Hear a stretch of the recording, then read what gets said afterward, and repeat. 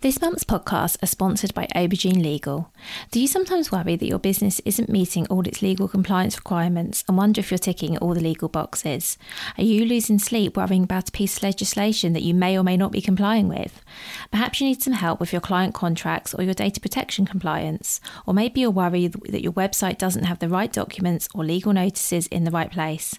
Perhaps you have a brand that you want to protect with a trademark.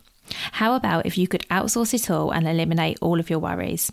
If so, then get in touch with Aubergine Legal, a friendly commercial legal consultancy offering practical and clear commercial legal advice without the overwhelming legal jargon, taking the worry away and helping you to protect your business and minimise your risks.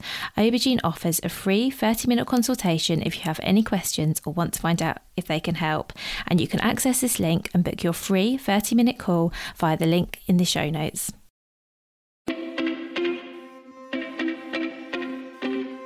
Welcome to the Bring Your Product Idea to Life podcast. This is the podcast for you if you're getting started selling products or if you'd like to create your own product to sell. I'm Vicky Weinberg, a product creation coach and Amazon expert. Every week I share friendly, practical advice as well as inspirational stories from small businesses. Let's get started. Today I'm talking with Ian Moore from Be Greater Shoes. Be Greater Shoes designs and sells affordable kids' foot-friendly shoes which are designed to allow children's feet to grow, develop and move more naturally than most high street brands, while importantly looking after parents' wallets and time. So Ian and I spoke a lot about shoes, as you might have guessed, and we also spoke about what barefoot shoes mean, why this is important for children, as well as a lot about the process of designing a children's shoe. I really hope you enjoy this conversation with Ian. As always, I think there's so much you'll be able to take away from it, and I would love to introduce you. So hi Ian, thank you so much for being here.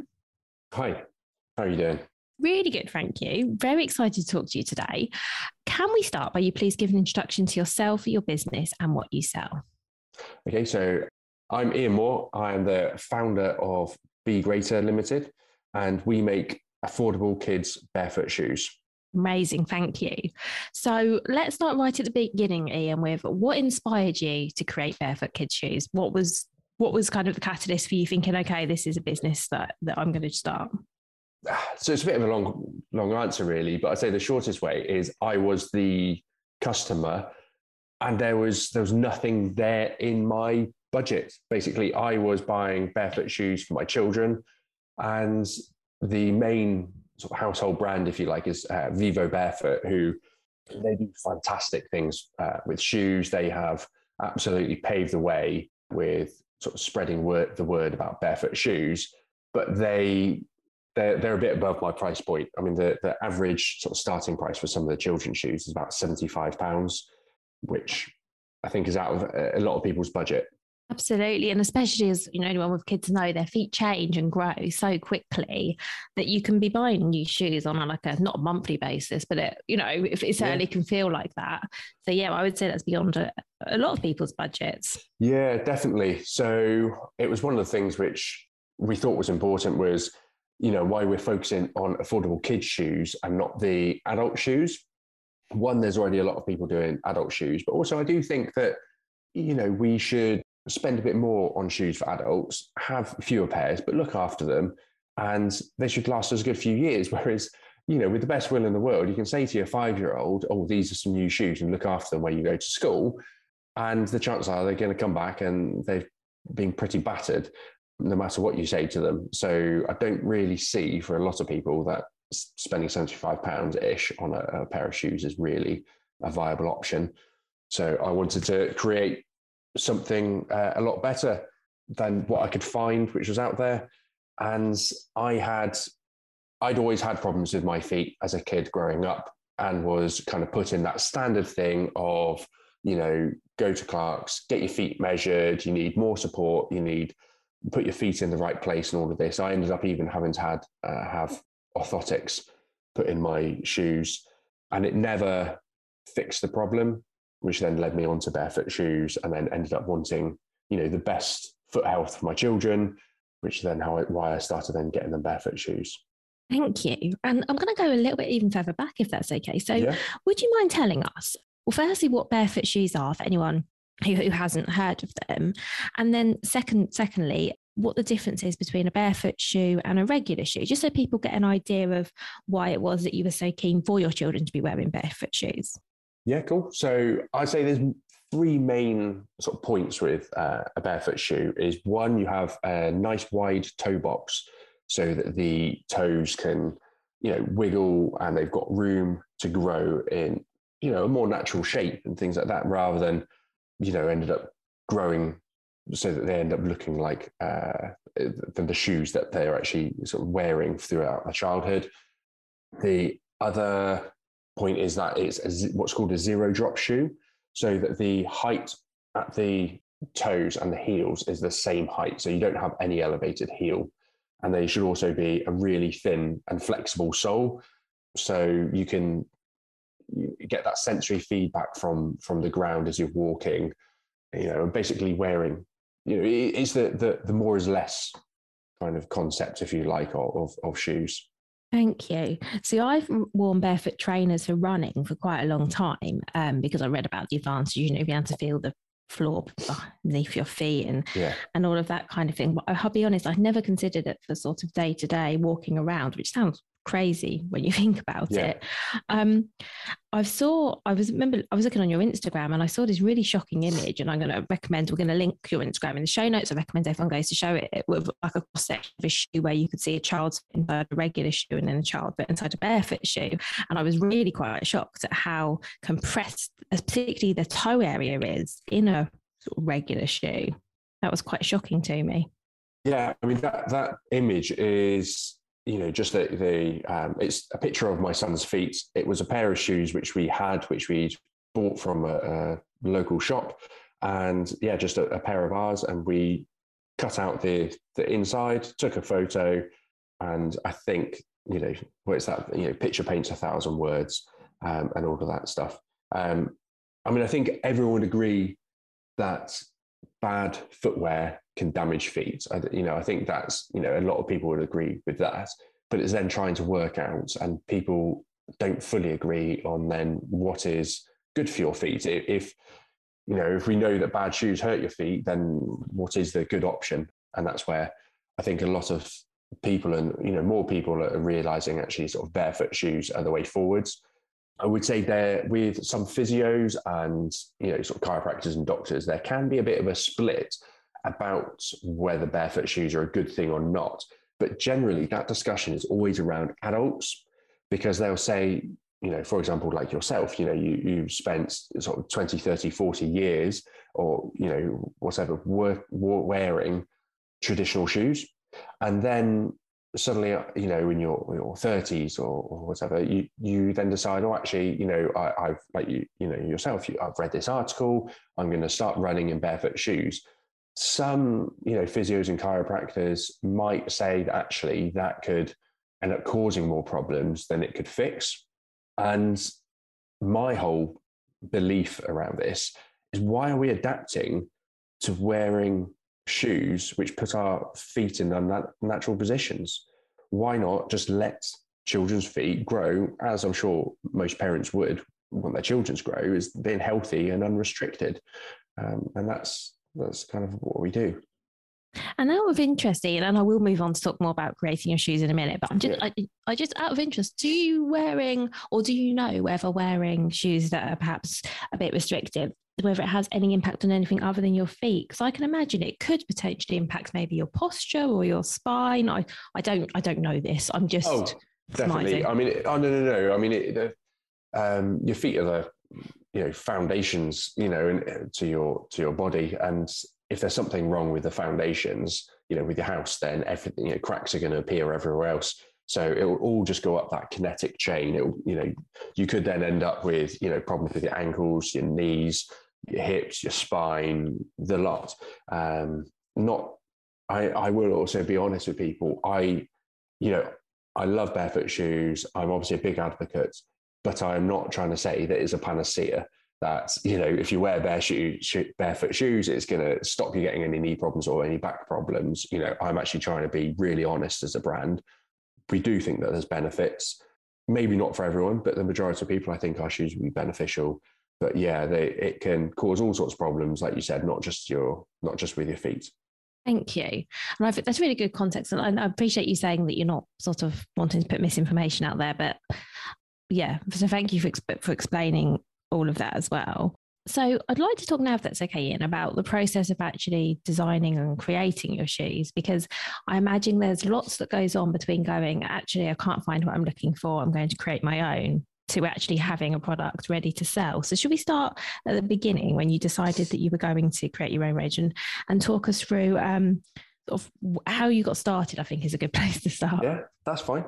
So I'd say how it all kind of started when, that little seed end or that last bit kind of clicked. And I thought, right, I'm actually going to do this as a business, because I think things have been sort of growing subtly in my head. But it was actually watching Dragon's Den one evening. And I just, shouted at the TV one of many times and said, oh, I've got an idea. How about someone actually make some affordable shoes which are good for children's feet for once? But that idea just didn't go. It just lingered, and I kept coming back to it. And then I thought, right, well, what can I do?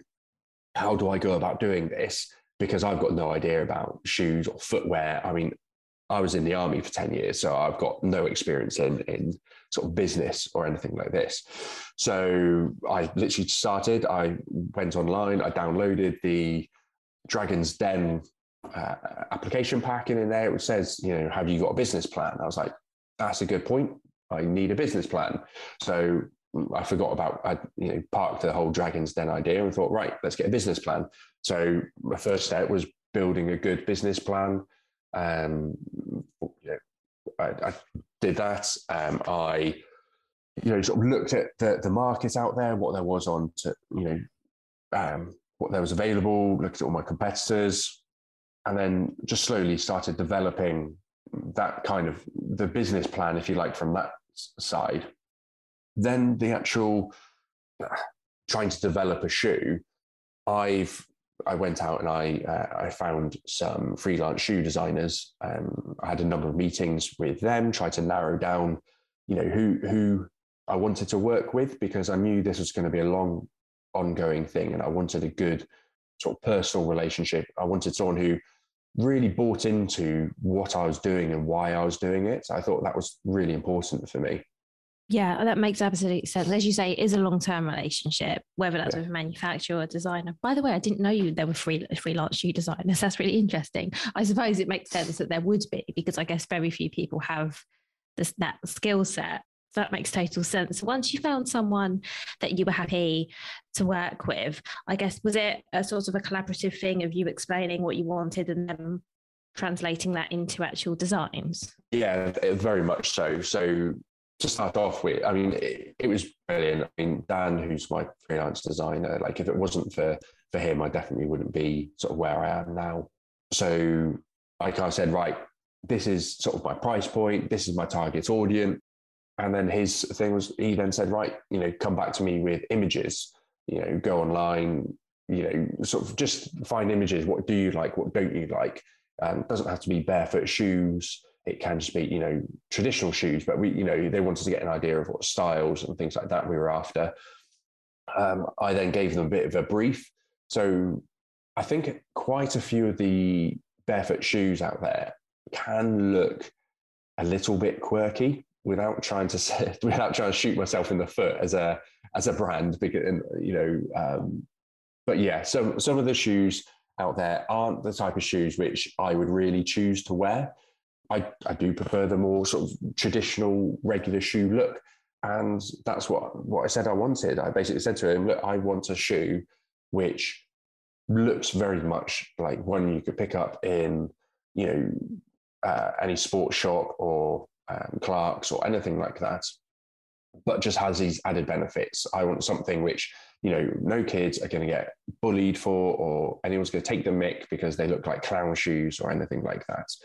So I sent them all these photos. They came up with some designs, sent them back. And I just kind of said, yes, I kind of like this. I don't like that one. How about you put a bit of this on a bit of there? And, we just kind of built it through that way. And it was very collaborative. That's brilliant. And so then you ended up, I guess, with some designs. How many designs did you start off with? I'm trying to think. I think with the shoes and with the trainers, I think we had about 5 designs roughly of each, let's say. And then we sort of whittled it down. And then for basically being cost effective, we've launched with one style of trainer, but we then have, I think, 5 different colorways of that trainer. So, by tweaking a few little bits, they do look like different trainers, but actually they are just one design, because otherwise, it's going to really bump up the costs of manufacture and everything. You're going to need different, I got to pay for more knives to be made to cut the materials and everything like this. So, I just went for one design and different colorways. That makes total sense. So let's talk a little bit about the manufacturing then. So once you have your designs, because I guess having designs on paper is one thing, but then there's actually translating that into a shoe, checking that they look as you expect, feel as you expect, they fit, and you have to find a manufacturer to do all of this. So let's talk a bit about that, please. Where did you start with looking for someone to manufacture your shoes? So I'll be honest, this is also where I completely landed on my feet here. So the freelance designer who I worked with, he had I guess a business partner out in China. So they themselves, they work collaboratively, and, instantly said, look, there are other factories out there, but at your price points, I recommend that we go to China. I've got a member of staff out there, and, we can start getting samples made and everything like that. So I was really lucky, actually. They did all of that for me. And another thing which was really good with that was, my key thing was affordability. Now, initially, I had said I kind of wanted it sort of sub £30, or, sort of high 20s to about 30. But in the end, to make something which was, when you're taking shipping charges and everything else, to make a quality product, I really wasn't able to do that. So we've had to bump it up slightly. So our trainers are £35. But when we went through the whole design process, everything was about keeping them affordable. So what was good with working with Dan was, he basically said, look, I can be here with you at every step of the way. So you give us a price point and we can work back from there, really, with the factory, and we can develop it over time and we can adjust the design. Whereas if I'd gone with some of the other freelance designers who I was talking to, they basically were just giving me a design and said, that's fine, off you go and find your factories. Now, you could then take that design to a factory and they go, yeah, we can build this, but it's going to cost $50 a unit or something, rather than what we were looking for. So it was really good, actually, that Dan sort of had this contact. That's such a good point. I can totally see that I think you actually, the way you've described it to me, I'm thinking actually that's almost essential, because you're right. If the designer doesn't have a good understanding of the production process, they could very well design you something that you say that's way over your budget. Not on purpose, but I guess if they don't really have a sense of how much things cost and what materials are. And so it sounds like your designer also had some sort of understanding of how shoes are produced, or at least, was in contact with somebody who did.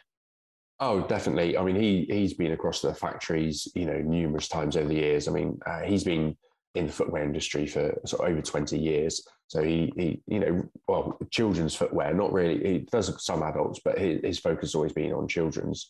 So yeah, he knows the whole process, and how you can shave a bit of money off, and all these different things.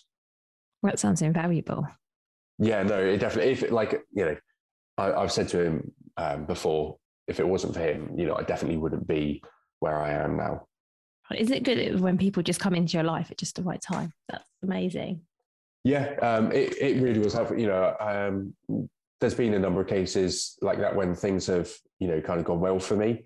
But then it's also tricky, because in some ways with this, I've said to people that I've been really lucky, but I've actually, years ago, I listened to a podcast, actually. I'm sure they were talking about a study which they did about people who believed that they were lucky and people who felt that they were sort of unlucky, and things just never really worked for them or turned out well for them. I'm sure that they sort of basically sent them into this room for like a meet and greet. And the people who said that they were lucky basically went in, got a coffee, and just started mingling and talking to people. And then they then found that the people who then said that generally they find themselves unlucky and things just don't work out for them are the people who kind of got a coffee, stood to the side and used their phone and sort of heads down and didn't really start those conversations. And I've definitely, the more I've been doing this, I definitely see that that's one thing which has helped me is just conversations with people, asking people what they do and just really trying to understand it and talking, honestly about what I do. And then, I've had some of the dads from my son's school have helped me out with a business plan and stuff because, I was talking to them and about honestly what I was doing. And, I had no experience whatsoever about running or starting my own business. And just that little bit of vulnerability, they kind of went, well, look, I'm no guru, but bring us your business plan. I did mine 10, 20 years ago and I'll have a look at it for you. But it was just because I started that conversation. That's how it happened. That's really good, isn't it? I think you're right. I think if you're open to help, and I think it's about being open, isn't it? If you're open, then more comes along. I don't mean Definitely. that in a woo way, but I just think in general, I think if you're, like you say, you're willing to talk to people, or maybe even ask for help as well. I think people don't always know that you need it if if you're not talking about it and telling people. So I'd love to know as well. So as well as talking to people about, your business, did you get other people involved? I'm thinking when you had started, you got to the sampling stage, were you talking to other people about what they wanted from a shoe or what they thought of the designs or anything like that?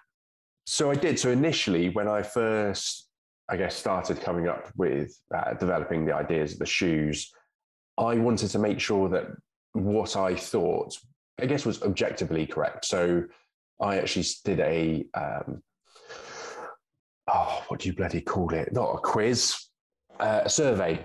So I did a survey and I put it out on social media. And because I was part of some of the barefoot shoe groups, I just did a little post and just said, look, this is what I'm looking at doing. If anyone's got some time, could you please complete this survey?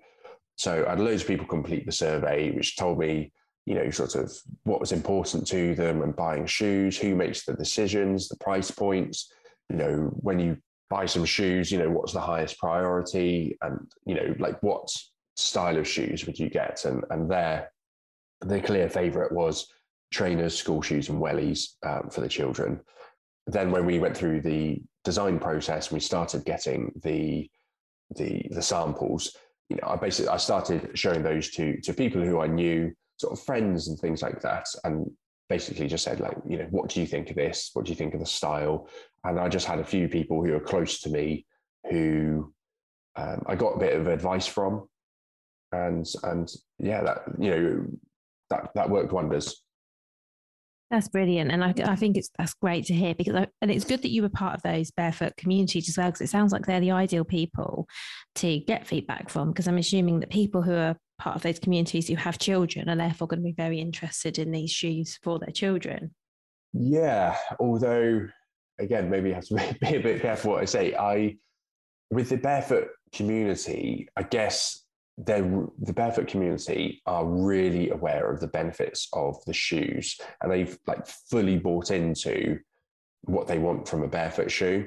And then what I have found was some of the parents from the barefoot community, if you like, were, I don't want to say really picky, but they wanted far more than what I was able to deliver, I guess, at my price points. While some of them are a really good community and they sort of like what I was doing and they're kind of backing me, I think some of them are actually more willing to pay, a higher price point to get the perfect barefoot shoe, which, I'm not able, I can't create a shoe which is going to fit every single child and every single child's style of foot. So some of the barefoot community will, kind of look across all the brands and they'll kind of go, okay, my child has got skinny feet, but got a high instep, or they've got, really wide feet and a narrow heel or whatever. And I couldn't design a shoe which is going to fit every single foot. So actually some of that barefoot community, they really like finding the ideal shoe. My ultimate goal, I guess, is actually trying to convert the parents who don't know anything about barefoot shoes or know limited amounts about barefoot shoes. That's my kind of goal. That's really interesting. I was just, as you were talking, that was going to be my next question, was that is your audience actually, your ideal customers actually the people who are buying shoes for their children and just don't realize the benefits of barefoot shoes? Or I guess, and I'd love to know as well, do you think that that's a harder sell because they don't know about the benefits of barefoot shoes? Or is it just as tricky as, as if you were targeting the barefoot community who have lots of specific requirements for their shoes? Well, it's possibly the same, but yeah, I guess the actual question probably is, so how are you finding sort of marketing something to people that they perhaps don't yet know they need and need a bit of education on? That's probably a better question. I'll be honest, finding it very tricky.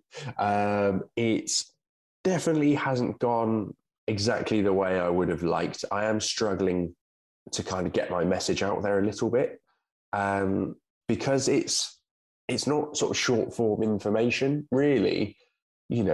Just 2 minutes of information, and I could chat to parents, and they just basically go, "Yeah, here's my money, take it. I want your shoes." When you kind of tell someone about the benefits of barefoot shoes, and also to some degree, you look at a bit of common sense. And why would you look at your child's feet when they're born, and the baby shoes are pretty much barefoot shoes. Why then? Do we start getting this narrow, pointy toe box about, 2 or 3 years old? And then why is it that so many women, more so later in life, then have bunions and things like that? I think pretty much people would agree that a lot of the bunions and stuff will come from, high heels and being in pointy shoes and stuff like that. And your foot just develops and grows like that. I'm trying to make parents' lives easier with what we do as a business. And I'm also just trying to offer them something which I think actually is we're a lower price than Clarks. And I would say, and we have then these sort of the benefits, if you like, of sort of health benefits of barefoot shoes. I'm not surprised actually that you said it was a bit of a challenge, because I think whenever you're doing something that's a bit unique, there is a bit of education involved and it does take a little bit longer.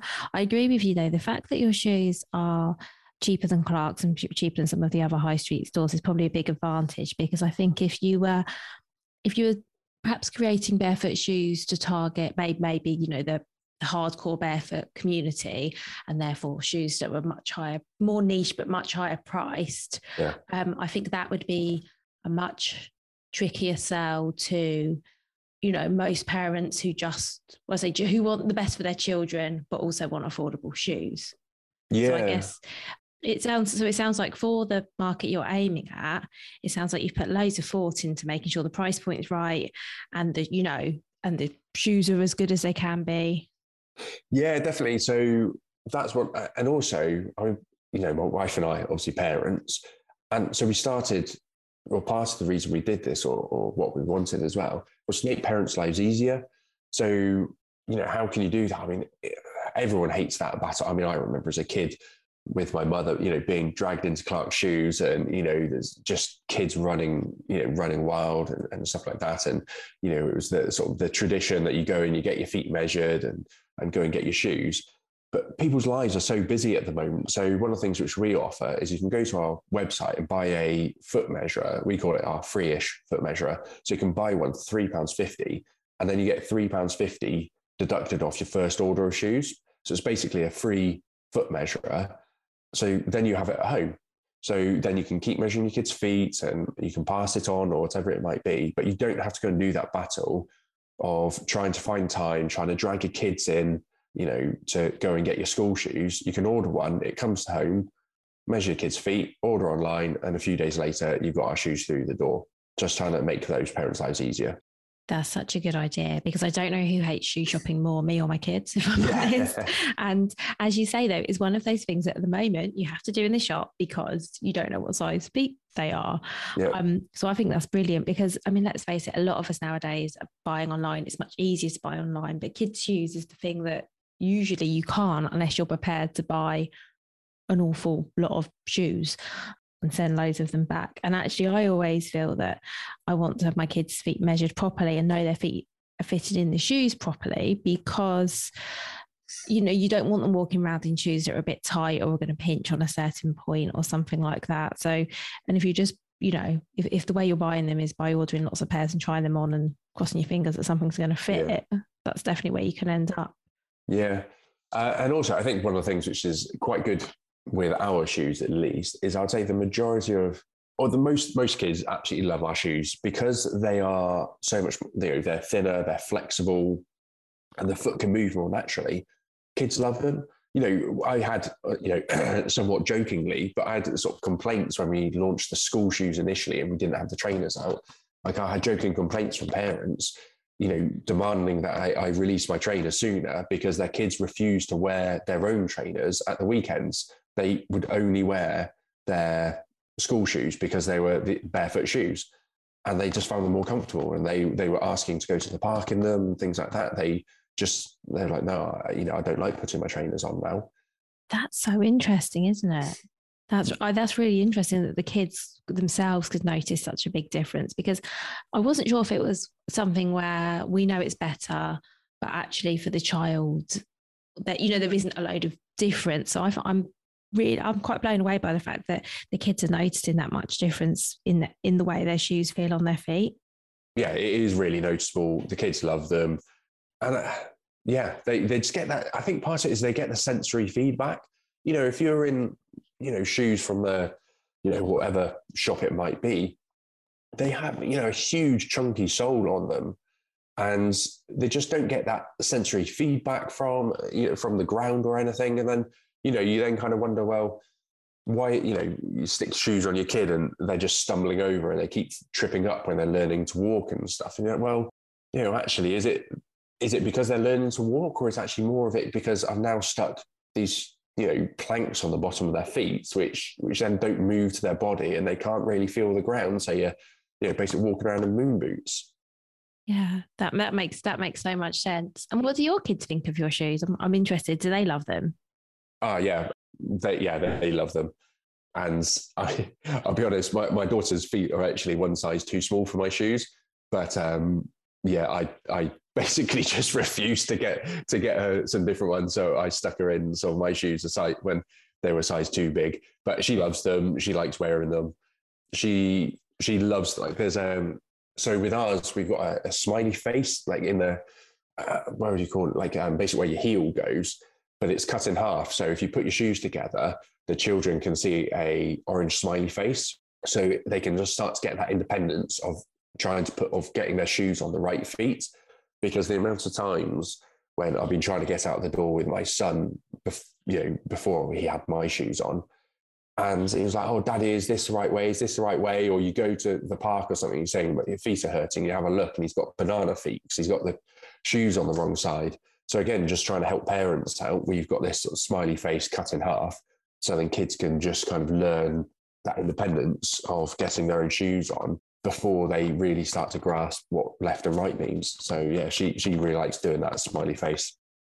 That's so clever, because you're right, that is a massive challenge. And actually sometimes when you're, even as an adult, when you're looking at them quickly, it's hard to sort of, sometimes you have to pick them up to work out which one goes, well, I do, to work out which one goes on which feet, unless it's very obvious. So yeah, that's a really good idea. I haven't seen that anywhere. And so when you had, so just going to go back just very briefly back to the sort of the production side. So once you had samples produced, were you sort of trying them on your kids and other kids to see how they fit? And I'm just curious on how that works, because I guess that's with any sort of clothing or and footwear, it must be a minefield to sort of make sure that the sizing is right. So how does that work? So the sizing was, to start off with, was done by my shoe designer, because there are, he knows all of that, if you like. So he dealt with the sizes, and then we had the samples made. Once the samples were made and we'd signed those off, we then had wear testing samples made and fit testing samples. So then they all got sent to the UK. We sent them off to a I don't know what you'd actually classify her as, I guess, just a shoe fitter. So it's this lady's job who is just, she gets sent shoes from different brands and things, and just tries them on different kids' feet and make sure that they sort of fit, the average sort of kids and they won't rub anywhere or anything. Once it's past that, we then sent out the wear testers to people everywhere. I had some people up here. I had some people down from where the freelance shoe designer was, where Dan was. So we just sent them out to local parents, just did a post on social media and just sort of said, look, we've got these shoes. Does anyone, want a free pair of, well, not a free pair, but basically, because we had to get them back. But basically just said, look, would anyone like to be involved in this process and, have our shoes for, I think, 8 to 12 weeks, I think they had to wear them. Then they sent them back and then, little questionnaire, how did the kids find them? Did they complain about, it rubbing anywhere? When you looked at their feet, did they get any blisters? And then we can inspect the shoes as well, see how they're wearing and everything like that. And so we went through all that process. And we actually ended up with far more requests, a lot more requests actually, for the shoes than the number of wear pairs which we had. As soon as we kind of put this thing out on some of the parent groups and basically said, this is what our shoes do. This is what we're looking at. Does anyone want them? Parents went crazy for them. The difficulty is, in the Facebook groups of buy, swap, sell, or whatever it might be, or mums notice boards and stuff like that. On the mums notice boards, you can't sort of self-publish. I can't self-advertise, so I can't go onto mums groups and basically spam them. Go, oh look, this is what our shoes do. This is what they're this is how good they are for your kids' feet, and so on and so forth. We can't do that. But when we put a post up, just saying we need some wear testers, which we were allowed to do, everyone loved the idea. That's really good. And I guess even though you weren't able to sort of put a post out and say, this is, we're selling these shoes, hopefully you still got some good publicity from that post and also from the people that then tried the shoes and loved them. Oh, definitely. We had a good amount of return custom from the people with the wear testers. I mean, it kind of a little bit out of sort of thin air, but I think you'd probably be looking at somewhere around 60 to 80% of the people who, did the wear testers, I'd say, and probably more the higher end, they've then all come back and purchased our shoes. So, I think that speaks volumes.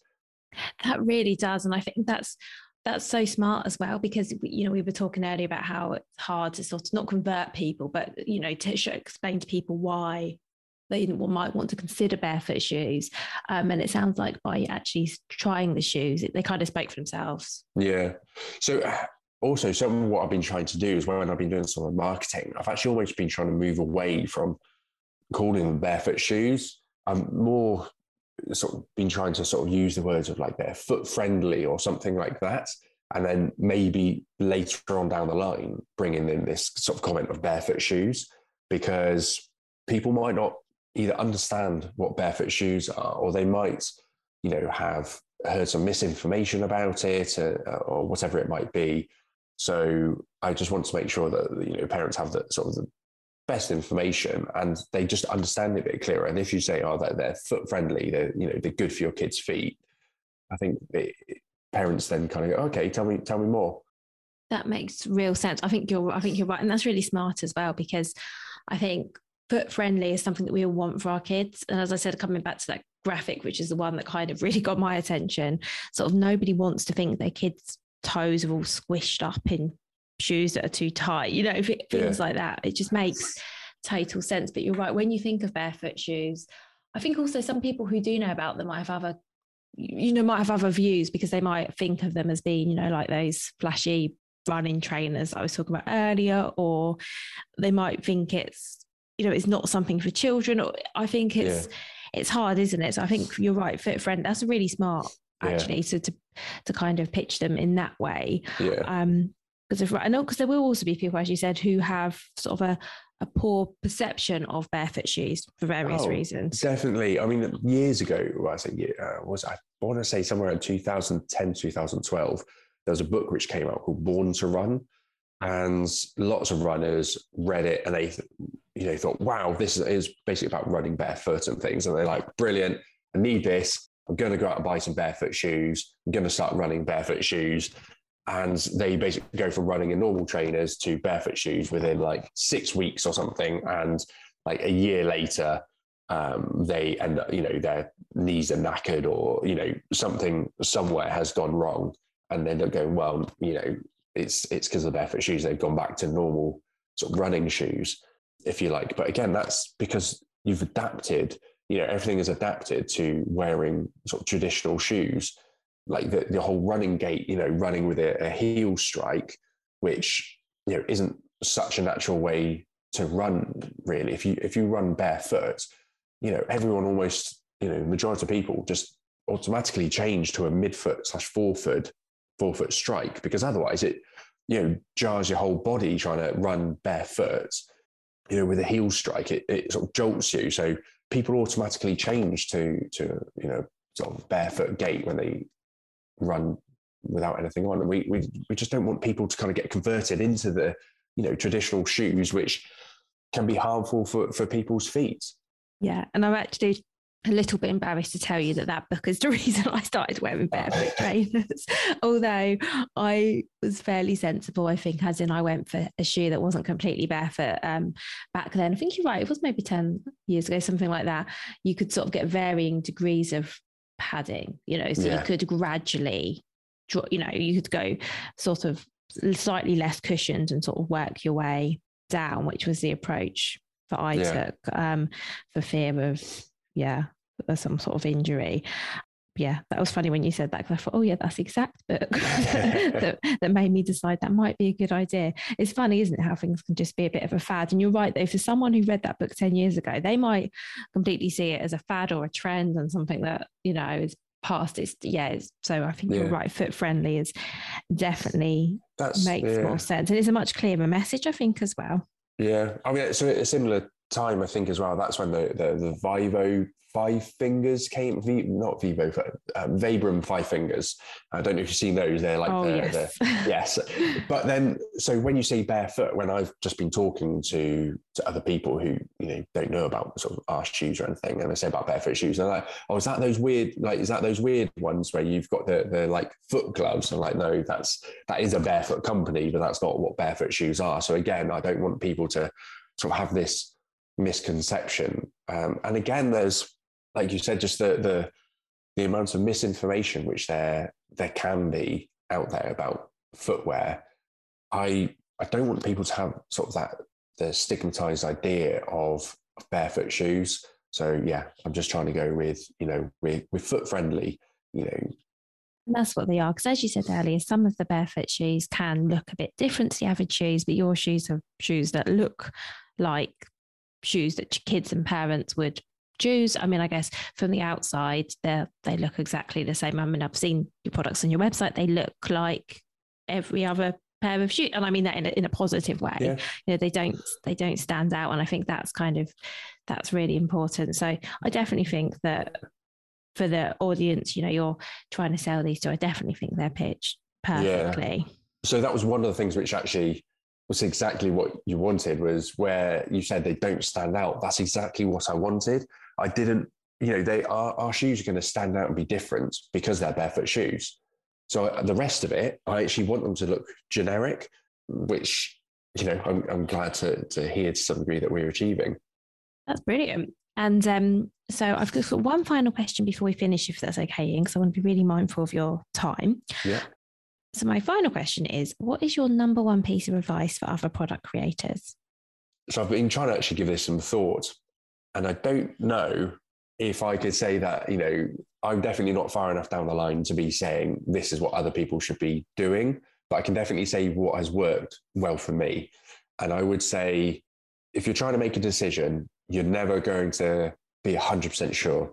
So for me, I was trying to get to, am I about 75% sure this is the right decision? And if it is, that's my threshold. And then I go, fine, let's go with it. Because otherwise you can just drag things out for so long trying to find the perfect, answer to what, the perfect shoe design or whatever it might be.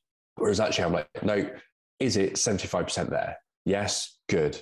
That's good enough for me. And then I'll start doing whatever it is. And if it doesn't work, and it just means you've learned faster. And,